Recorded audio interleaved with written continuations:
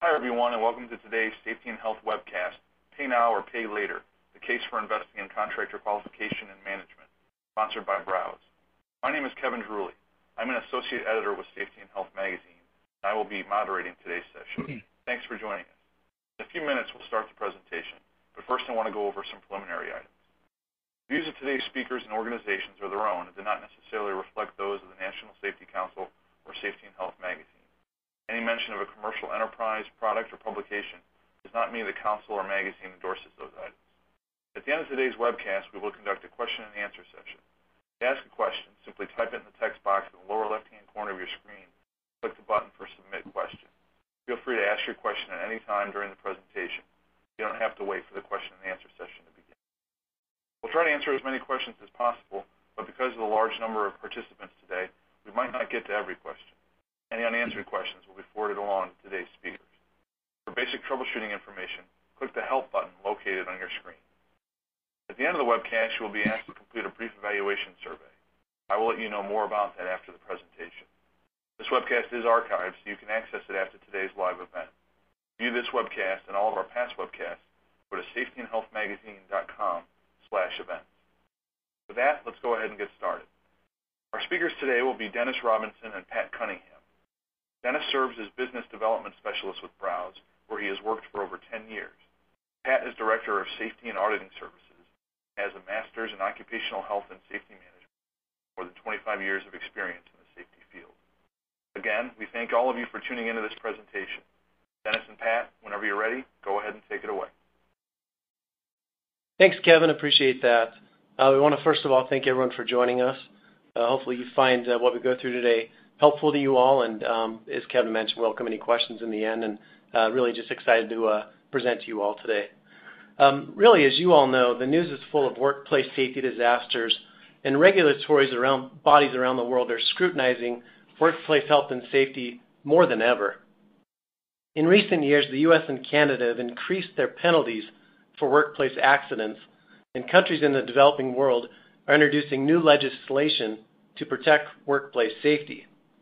With that said, no organization is immune from accidents, and unfortunately, it's only a matter of time before a safety incident occurs at a work site. There was actually a study recently done by ConocoPhillips that estimates that for every single workplace fatality that there are at least 300,000 at-risk behaviors taking place. With that said, to save costs and to streamline operations, many organizations are turning to contractors to supply them with goods and services that they previously had kept in-house.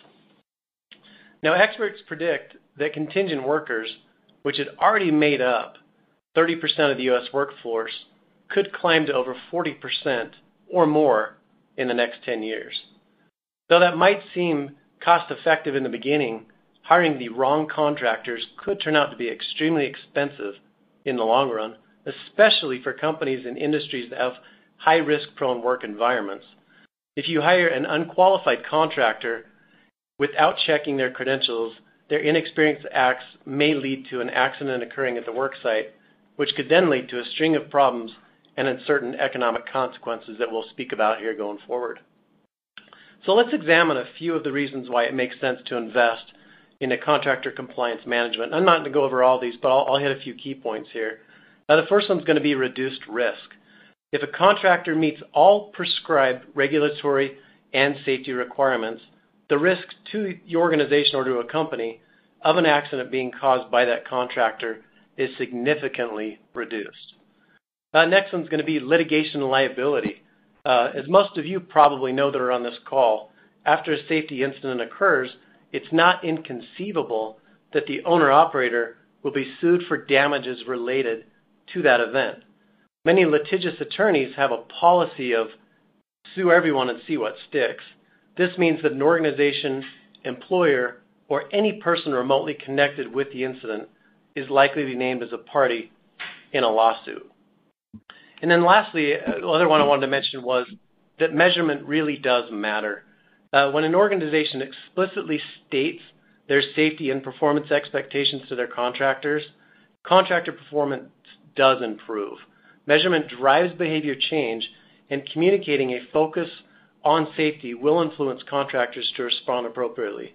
At the end of the day, as an organization, you just cannot manage what you do not measure. So what Dennis mentioned was that many companies are supplementing their staffing needs with contractors, and along with that comes a responsibility for them to implement a contractor management program similar to what they have for their own employee safety program. OSHA uses the term joint responsibility to describe the risk accountability that host employers have with their supply chain. It's a back and forth. So they're expecting some of the things that OSHA expects of host employers is that they vet their contractors to assess whether or not they can work safely. They look at leading and lagging indicators. And I can tell you firsthand that if OSHA is coming to your site and ask you about how you got to hiring that contractor, if you list using a low bid, then they're not going to be very happy with you. They're also going to see that you've done an orientation with that supplier, whether you've spent time orientating them to your sites and your processes, and you had a conversation on shared risk and responsibilities. They're also going to ask if you've done field oversight. You vetted this contractor. Now they're going to want to know, did you get out in the field and you observe their actions? And lastly, they're going to also ask you, do you have a discipline program for contractors? So just like you do with your own employees, have you disciplined contractors, and what is that process that you use? Also with a compliance program, one of the things that we've experienced is that when clients ask us to evaluate a contractor's written safety programs, that there's typically a big surprise from the host employer that their supply chain written safety programs aren't compliant with the regulations, and they're making some assumptions that all these contractors have compliant programs, and they're doing that from their field of vision, where they're a larger company and they have more resources. They have internal and external auditing. This doesn't necessarily take place with smaller contractors. So that's an area that you want to also take a look at in your compliance program. Regarding pre-qualification, it's really a two-phase process. You need to define the criteria that you want to select your contractors, and you base that on your tolerance for risk and your safety standards and where you want to go with safety. And then the second phase of pre-qualification is actually assess your contractors against that criteria. In terms of monitoring, compliance is not a static state. Out-of-date information can be just as detrimental as not having the information. So you need to have that information kept current. Another point in monitoring is, do your internal stakeholders have visibility to the repository that you have all that information on your contractors? And do they have that available to them in the field? So can they make good decisions in the field where the contractors are actually working? And then do you have a system sophistication that allows you to see visibility of contractors that are not compliant or are not supposed to be doing work on your site? So you need to have that eyes on the contractor status. And then just one bullet point on the requalification aspect, do you have a communication process to warn suppliers in advance that the data that they have input in your system is it about to expire, and do you have a platform that allows contractors to upload that information? If you're doing all that yourself, someone's making a phone call. I don't want to turn this into a math problem, but if you have 1,000 contractors and you're have 10 points of information that you're looking for, that can add up to a lot of time and a lot of effort.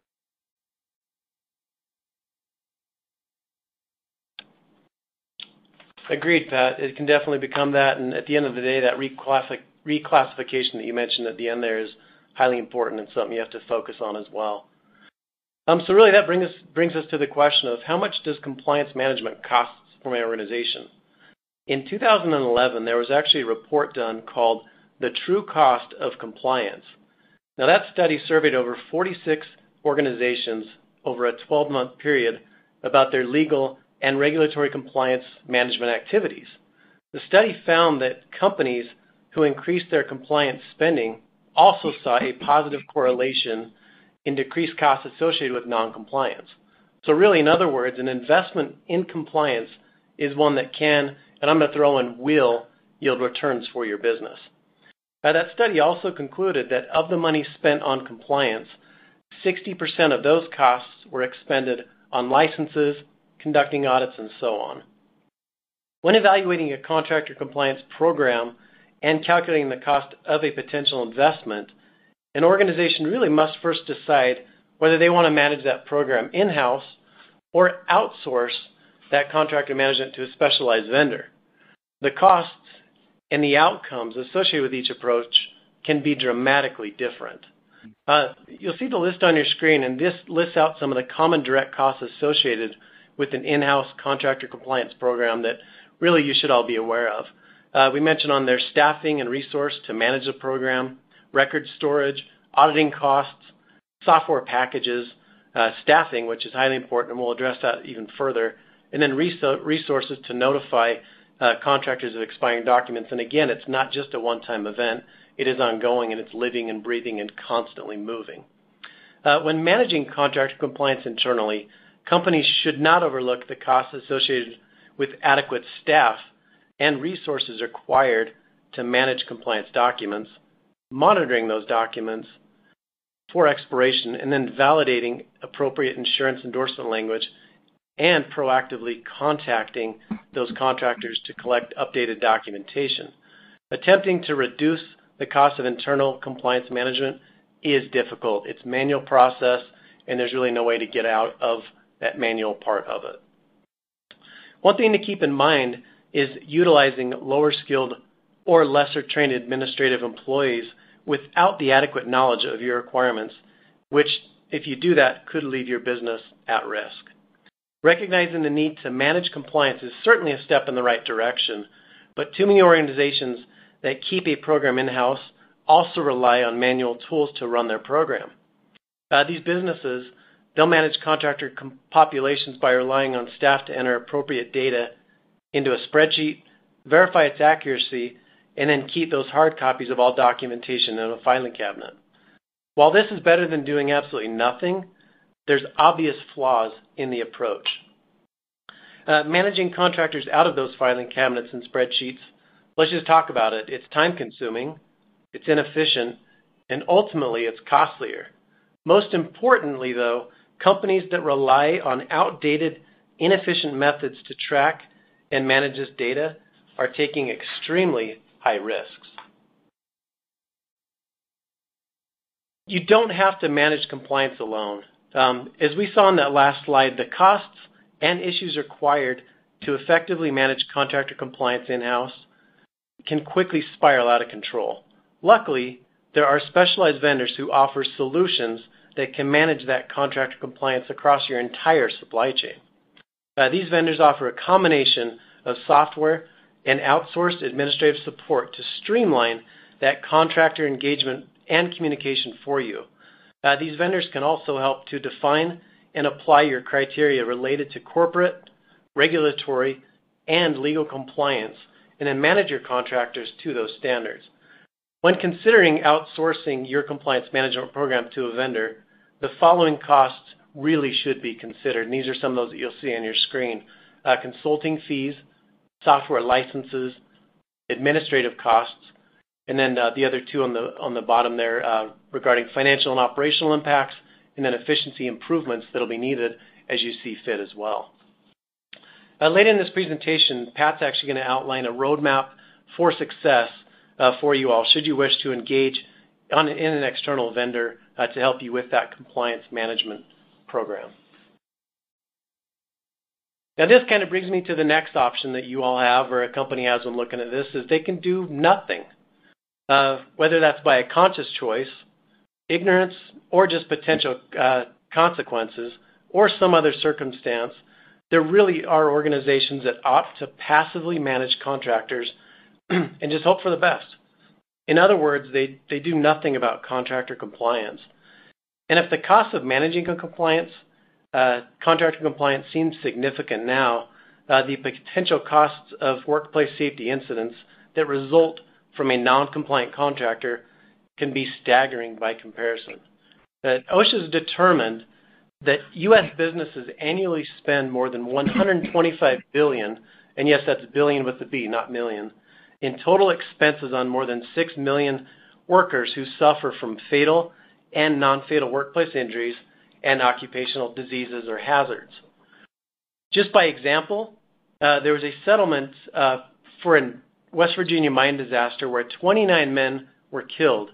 The cost to the owner-operator of that was $210 million. Now, that settlement was divided accordingly. $46.5 million went to compensation for the miners' families. $128 million went to improving safety, and $35 million went in fines. In addition to that, the families of those that were killed were able to pursue civil lawsuits as well against the company. So as you can see, while the upfront costs of contractor qualification may seem unattractive and in some cases daunting to an organization, the potential cost of doing nothing is far greater. This is where the adage of pay now or pay later, I feel, really does come to light. So let's talk about some of those potential direct costs. The direct cost of an incident related to not managing contractor compliance will differ from situation to situation, but are likely to consist of some of the following, and you can read along on the screen with these bullet points. Fines and penalties, they make up a substantial cost for companies because of incidents tied to improper contractor compliance management.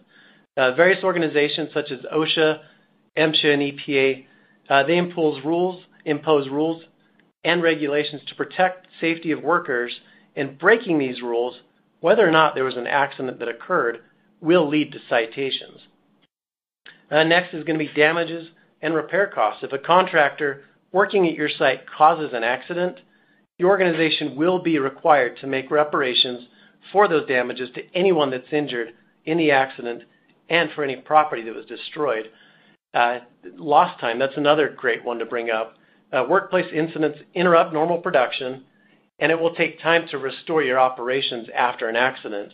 New workers may require training to replace those who have been injured or removed from the site, and this means lost productivity and revenue, obviously, that may not be recoverable to your organization.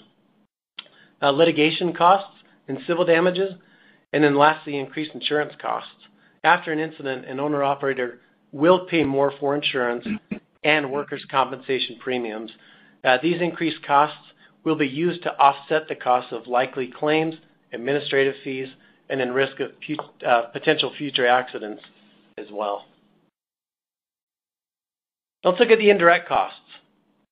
According to the American Society of Safety Professionals, the indirect costs of a worksite incident are estimated to be 20 times that of the direct costs of that same accident.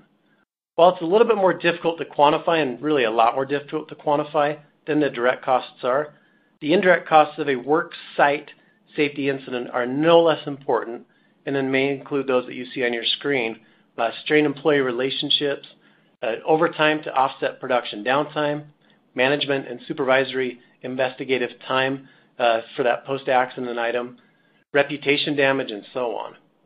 In the end, the decision to actively manage contractor compliance versus just hoping for the best comes down to the risk tolerance profile of your business. However, numerous studies have shown that a proactive investment in safety and compliance management will decrease the likelihood of a workplace incident and provide a company with a defensible position in the event of an accident. Ultimately, as the owner-operator, you must decide for yourself, do you want to spend some amount now on contractor compliance or potentially spend much more in the future on damages and fines like we talked about with that West Virginia mine incident? Should you make the choice to invest in contractor compliance management, though, our next section details a roadmap, as I mentioned, to assist with your program implementation and then the selection of a vendor partner for you.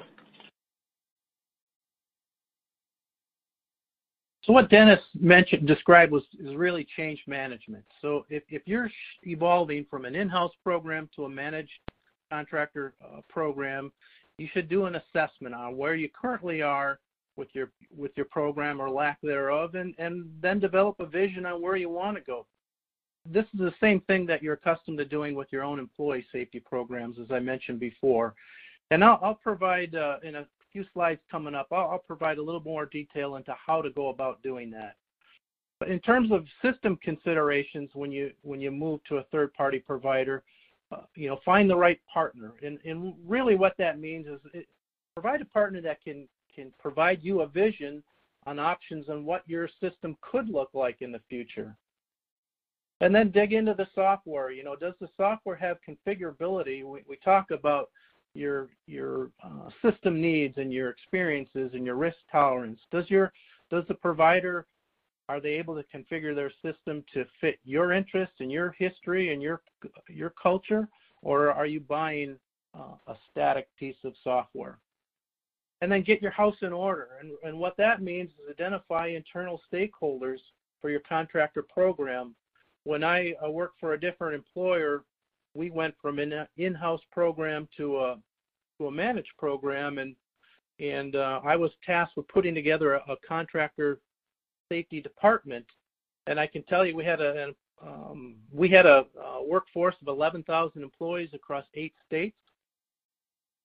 And candidly, at the time, we didn't know what we didn't know. And that was a little bit of a scary place to be. So one of the things that we did was we took a look at who our stakeholders were and identified those different departments and where their touch points were for contractor management and what their concerns were. And we brought that team together.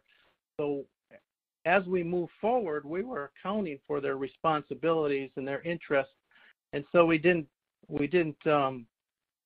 step in their path in what they needed to do for contractor safety and in contract management as well. So that worked well, and I would recommend doing that very same thing. Who are your stakeholders? And in today's time, we're so specialized in different departments that we don't typically get involved in other departments' work or have cross-department conversations, which was absolutely necessary.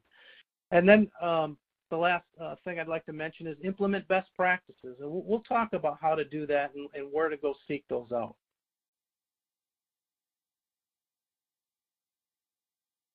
A little bit more on finding the right partner. Contractor management, I think Dennis illustrated, it can be very complex and administratively intense to do, and it requires time and attention that your current staff might not have. So if you're going to reach out to a third-party provider, here's some inquiries that you might want to make in terms of what type of things to ask them. The first one I would say is, what is their position as a thought leader in safety? Are they involved with the safety process and evolving safety to its current state and future state? Are they part of the education process and advancing the cause? Or are they reactive to what's going on in their profession? And do they have a dedicated host and employer contacts? Do they of course they're going to pay attention to the client, but do they also have dedicated supplier contacts? So this is not a call center approach to managing contractors. Sometimes the contractor part of contractor safety is overlooked, and the contractors are looking for additional help and support that they're not being provided. And what is the onboarding process? How do you go from the current state to future state? And when I put that department together and we were going from an in-house program to a managed program, that was one of my biggest concerns is how do we take an organization that big and how do we go from the current state to future state? And I wanted to know what was the process for how to educate our employees and our contractor base. These are questions you definitely want to ask. And you should ask for client references and retention rates. How are they how are they managing their clients, and how are they keeping their clients?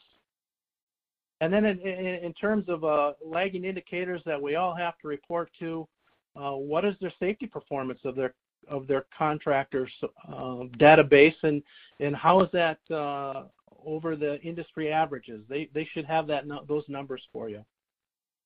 And then lastly, what is their philosophy on on contractor management? Where do they see themselves in terms of their role as auditors and supplier assistants?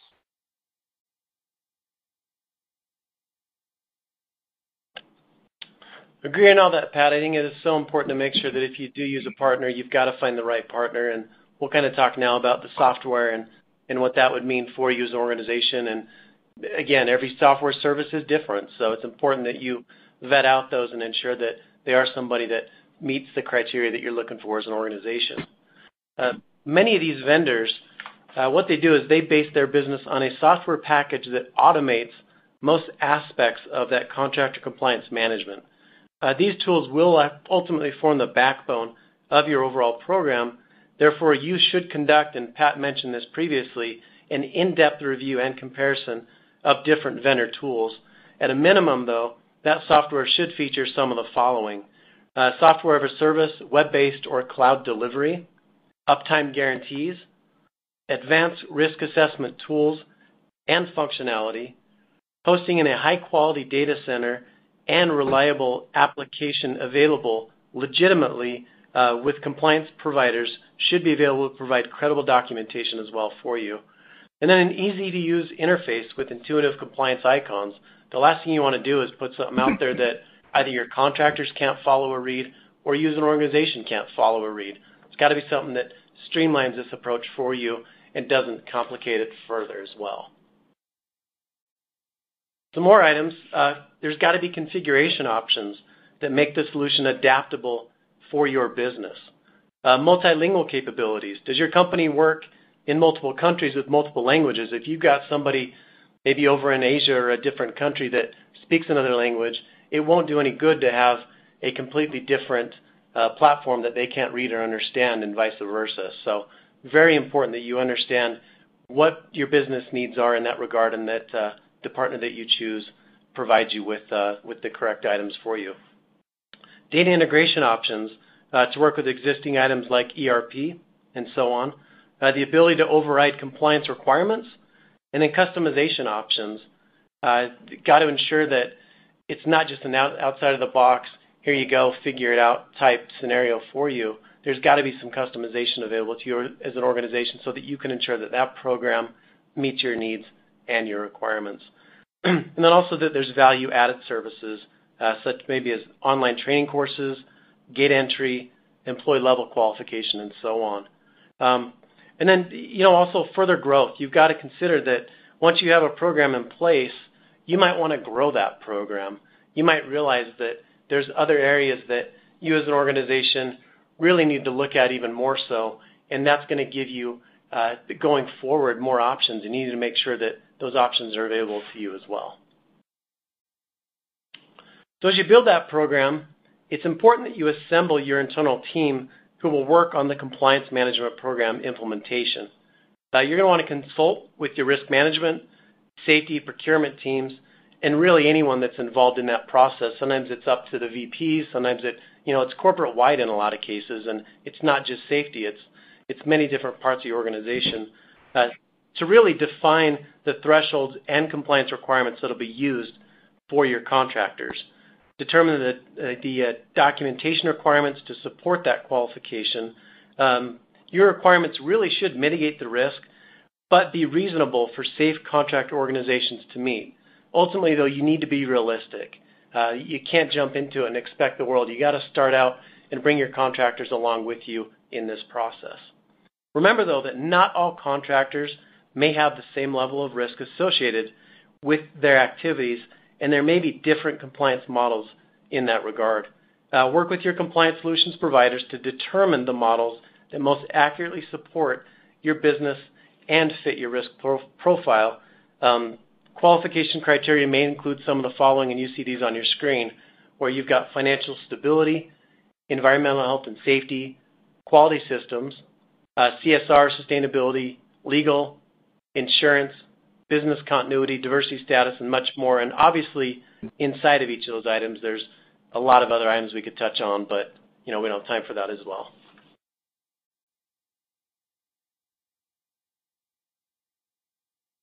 So earlier we talked about implementing best practices. So let's take a look at some best practices to consider in regards to a third-party managed system best practice. Campbell Institute did research in a white paper and wrote a white paper on it was titled Best Practices in Contractor Management, and it addressed and the membership felt that using a third-party provider was a best practice. There was a second follow-up study that quantified that using a third-party provider does in fact provide positive results and improve safety performance. Both white papers are available on the Campbell Institute webpage. That's free to the public to reference. In terms of OSHA, companies that are applying for VPP, when OSHA comes in and does a site assessment, host employers have been given positive credit for using a third-party provider. So they're recognizing the fact that this service does provide positive results. And then in terms of the vendor itself, partner with one that's able to take your company beyond a compliance-only approach. And I know I started out with compliance, and you certainly need to use that as a fundamental. But really, as you look back at your own employee safety programs, a compliance-only approach is only going to address the what. It's only going to get you so far, and you really need to look at a safety management system. How you integrate safety, how you engage your employees, how you train your leadership. These are the hows of how you do safety, and your service provider should be able to get you to that point. So you definitely need to start with compliance, but I'll provide you reasons later on for why you need to engage contractors in the how of safety. And then lastly, I'll say get involved with industry and trade groups. This is how companies stay ahead of the game. They network. They join organizations such as the National Safety Council, ASSP, VPPA, and industry trade groups. These organizations come together and they share best practices and candidly share common challenges. And this is exactly how these companies stay on top of things. And if you're not doing that in some manner, I recommend that you go forward with that. We talk about software, but software itself is not going to get you where you want to be. Software is a tool. It can be a valuable tool and a great tool to have, but it needs to contain accurate information. It needs to be current, and it needs to be able to drive you to taking action. And if there's not a verb in there, then it's not providing you the resource that you need it to do. So the information has to be, we've talked before about accessible. You need to be able to see it when you're at your office and when you're out in the field. So you need to be able to take that information with you wherever you go. And it needs to be formatted in a manner that provides your company with metrics that are important to you so you can assess strengths and weaknesses and be able to take action and whether that's corrective action or encouragement, recognizing positive behaviors. Those are things that you want to be able to do with your system. And you want to be able to trend supplier performance. And really what you're trying to do is that, you want to align your contractor management system, what you're seeing in the field, and also with your employee safety program. And really we're talking about aligning your initiatives.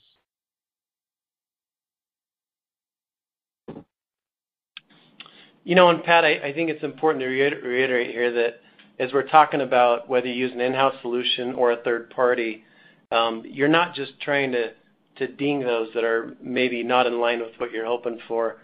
but it's more to look at the folks that are safe, that are qualified, and putting everyone on an equal playing field to say that, if you're letting in folks that are not in line with your safety culture, you want to reward those that are. And so this isn't to bring to light just those folks that are maybe doing dangerous activities or are not compliant with your requirements, but also to take the folks that are compliant with those requirements and ensuring that you're rewarding them with giving them the business that you're looking forward to utilizing. So assuming that you are looking to utilize a third party, there will be a cost involved, obviously. Depending on the complexity of your compliance program, there also may be fees assessed to your contractors. The one thing we'll say is be cautious of compliance providers offering low-cost options, also claiming to offer full support. Asking for contractor references is not uncommon, something that you should feel 100% confident in doing, and it will enable you to find out what type of support they truly receive. A lot of people ask when we talk about this, they say, well, how do we ensure that contractors are going to work with you and provide these different items for you? Well, it's important that when you pick a provider, it's somebody that is in line with what it is that you're looking for, so that it doesn't feel like a disjointed process. There's an actual partnership there, and if it is a partnership, it really does it increases the productivity of the program and ensures that the contractors will trust that what you're asking them to do is something that's in line with your safety culture. Ultimately, though, you're going to get what you pay for. If you get a low-cost program that promises you the world, well, you're probably not going to get it. You got to ensure that whatever it is that you are getting is of the value that you're looking for.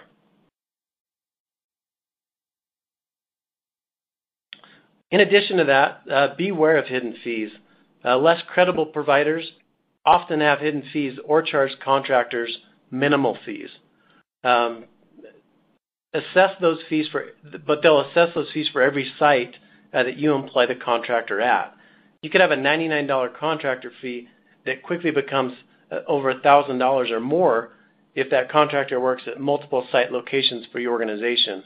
So it's important that you not only understand what those fees are up front, but also how they can escalate on the back end for you as an organization, and then obviously for your contractors as well.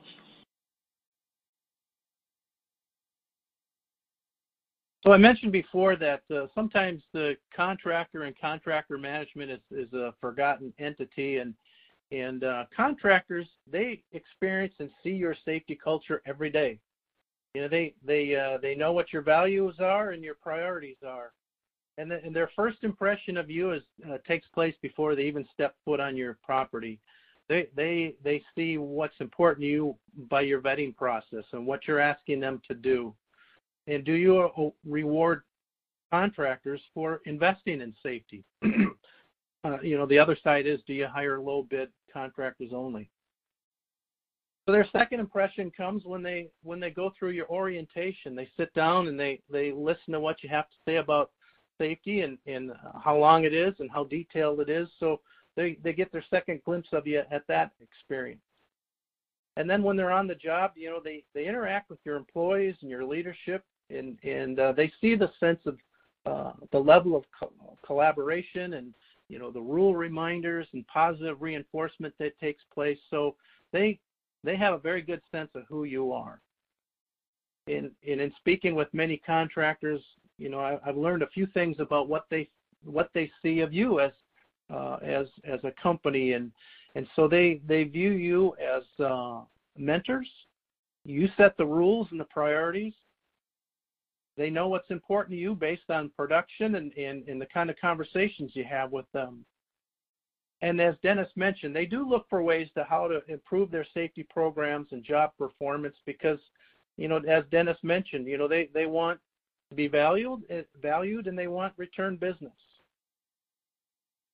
And you need to develop your contractor management system so you have the metrics for meaningful contractor conversations. So, I know going, walking a plant floor with plant leadership, that sometimes they felt they didn't have enough information to talk to a contractor other than the shallow statement about staying safe. So if you have metrics and if you know the hows we talked about compliance, the what. Are you compliant? Are your injury rates, at or below industry average?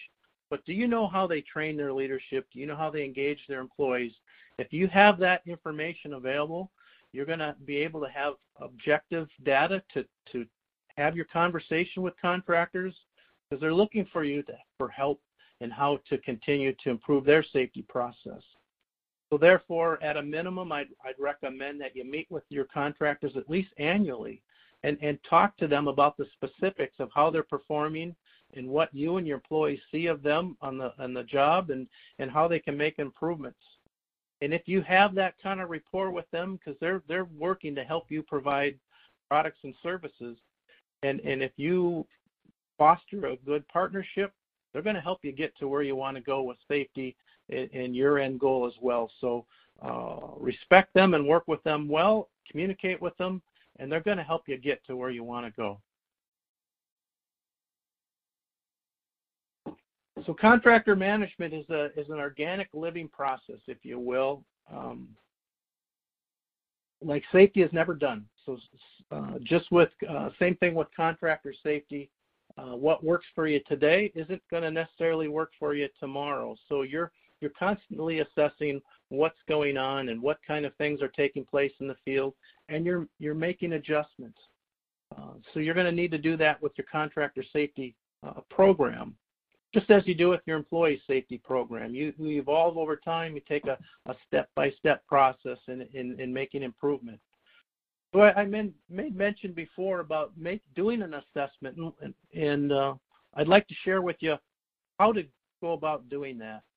I recommend that you use a systematic assessment models, such as the Plan, Do, Check, Act, or do a SWOT analysis on the strengths and weaknesses of a system. These two models are readily available on the internet, and you can learn about how to go about doing that. Either one of those types of assessment processes to assess your current program. But what you're going to need is how to break down contractor management and how to go about doing that. And one of the best things out of that first Campbell Institute research paper, Best Practices in Contractor Management, was an outline of the 5 stages of contractor management. And this has been presented by other people other than the National Safety Council and Campbell Institute. It's really been adopted as the standard for contractor management. And really what you want to do is you want to do a systematic element assessment in the 5 stages of contractor management. What are you doing in the area of pre-qualification? What are your strengths and weaknesses? Where are the gaps there? What are you doing with job, task, and risk assessment? How do you evaluate the risk that contractors take when they come on your job site, and how do you classify those contractors? What is your training and orientation process? What are you doing to educate contractors, and are you getting feedback from them on the effectiveness on what they received, and did it relate to the work that they're doing? And then how do you monitor the job? As a host employer, I mentioned before, OSHA is saying that you need to evaluate your contractors, do some oversight. How are you recording that? How are you getting that done, and how are you learning from those various observations that are taking place in the field? And one of the last things that is the most challenging to the Campbell Institute members is post-job evaluation. So you do all this vetting and you do all this communication and you monitor jobs, but how are you helping the next person in your company understand about the experience that you had with contractors? And this is probably the most challenging aspect of doing that. So again, it goes back to repository and doing that task so people don't repeat mistakes or can replicate positive things that you've done. We come to our conclusion slide, and regarding the case for investing in contractor qualification and management, or the title of this presentation, in too many cases, and a host employer's contractor management efforts lacks their employee safety efforts. And for the most part, I don't believe that lag has anything to do with uncaring hosts. I think it has more to do with lack of program vision. They're very sophisticated in employee safety, but not so strong on their contractor management. And I think also that it has something to do with available resources and getting that work done. So today we've covered some best practices and some considerations, and we hope that these things have helped other employers vastly improve their safety efforts for contractors, and hopefully you found a nugget or two that you can use to take back to your own organization and improve your company.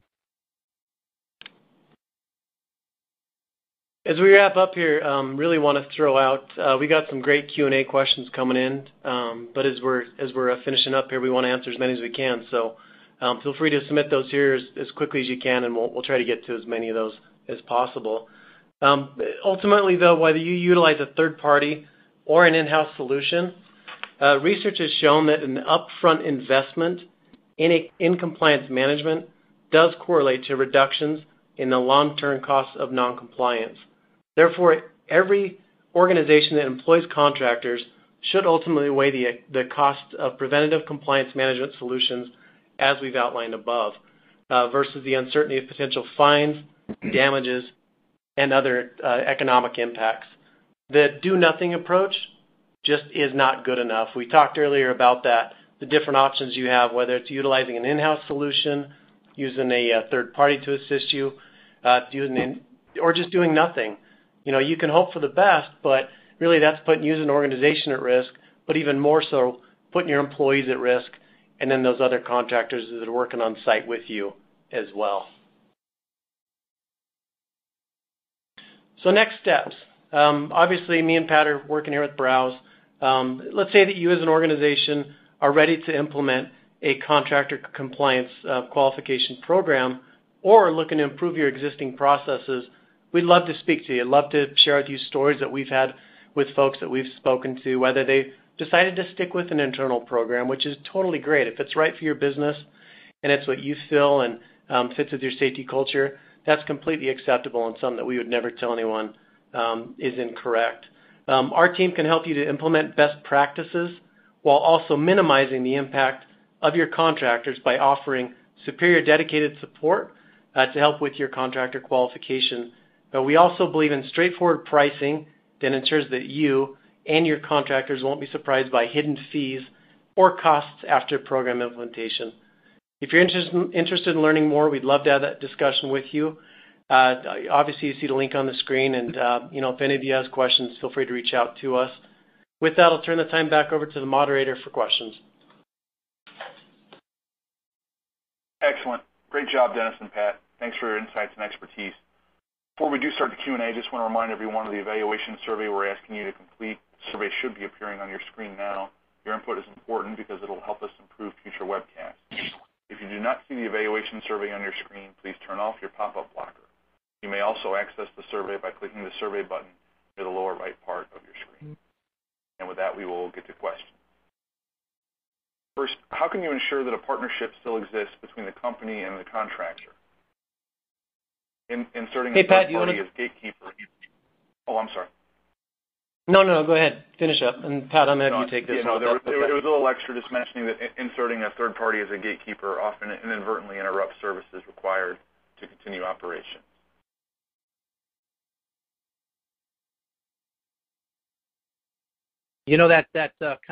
Could you repeat that question? It kind of broke up. I'm sorry. Sure. The question end of it, how can you ensure that a partnership still exists between the company and the contractor? But I think the importance there is it's a matter of respect, really. You're bringing in an outside expertise in labor to have them provide product or service for you, and so they get that initial respect and understanding from you through your vetting process and your orientation, and a dialogue starts. And again, you're out in the field with them, you're talking with them. You're encourage them to work safe and having conversations about what they're doing and providing some guidance. that's how you initiate that rapport, and they come back and work for you again. It's been a good experience. They see where they've helped you and you've helped them, and it all really goes back to the respect that they feel when you talk to them about sincerity of how you see they're performing in the field and how they complement the work that you do as well. Next one. I imagine there's quite a bit of customization regarding the way a third party pre-qualifies contractors for each individual client. How do third party companies develop this pre-qualification process for each client? I'll take this one. Ultimately, as we walk through the different items you should look at when looking at utilizing a third party, it's super important that you find an organization that will allow you that customization. Every organization is different. They have different levels of contractors that give you different levels of risk.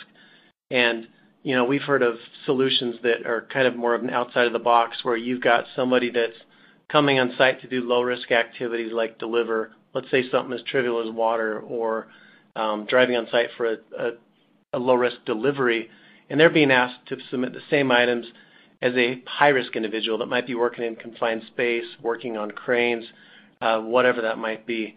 So ultimately, it's important that when looking at a provider, there's somebody that has that custom option for you and can address those needs for you, especially moving forward. We talked about earlier how, as an organization, you've got to have somebody that can grow with you, and that's even more important, where upfront customization is great, but going forward, you're going to want to make changes to that system. You're going to want to add things as well. So it's super important and something that need to be considered as you're looking at a partner.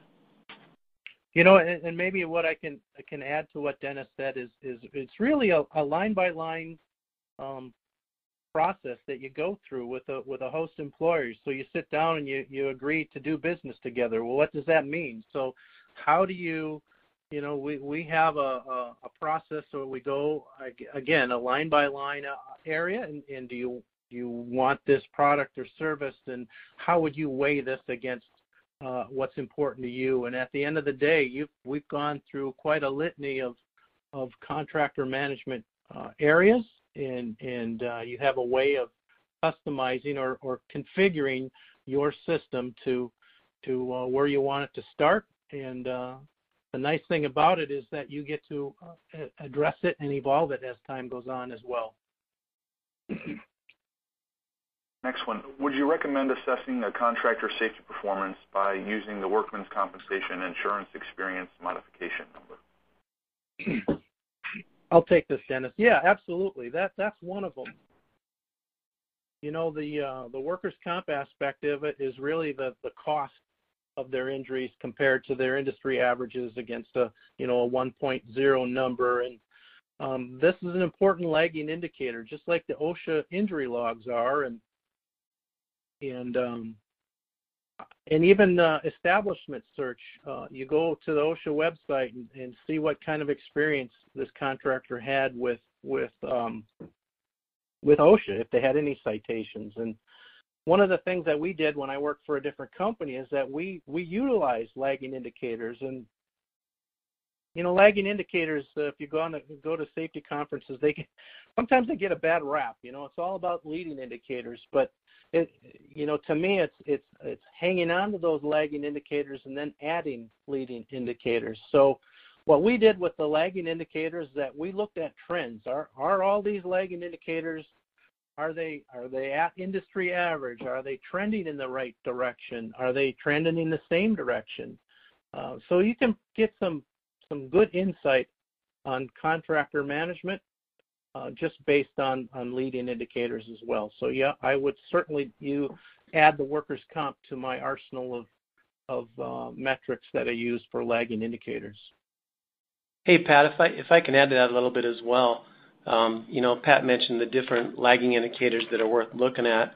Obviously that's important, but I know one you brought up was looking at the citations and violations, and we talked earlier on how there's how for every one fatality, there's 300,000 potential items that are happening, and there are fines that are assessed for some of those. And so it is important that you do look at those citations violations, because there may not be an accident that occurred, but there might be activities that are happening or not happening that really could put your organization at risk. And so it is worth looking at. Again, it's looking at those different items, looking at those different lagging indicators to ensure that you're not just looking at one mechanism, you're bringing them all together, and it's giving a full view into that. This makes sense from a site operator's perspective, but how do contractors react to these programs? Pat, do you want to take that one? Yep. And that was a very good question. That's a very good question. It was a question that was asked early on when we put in a contractor management program at a utility I used to work for, and that was the fear.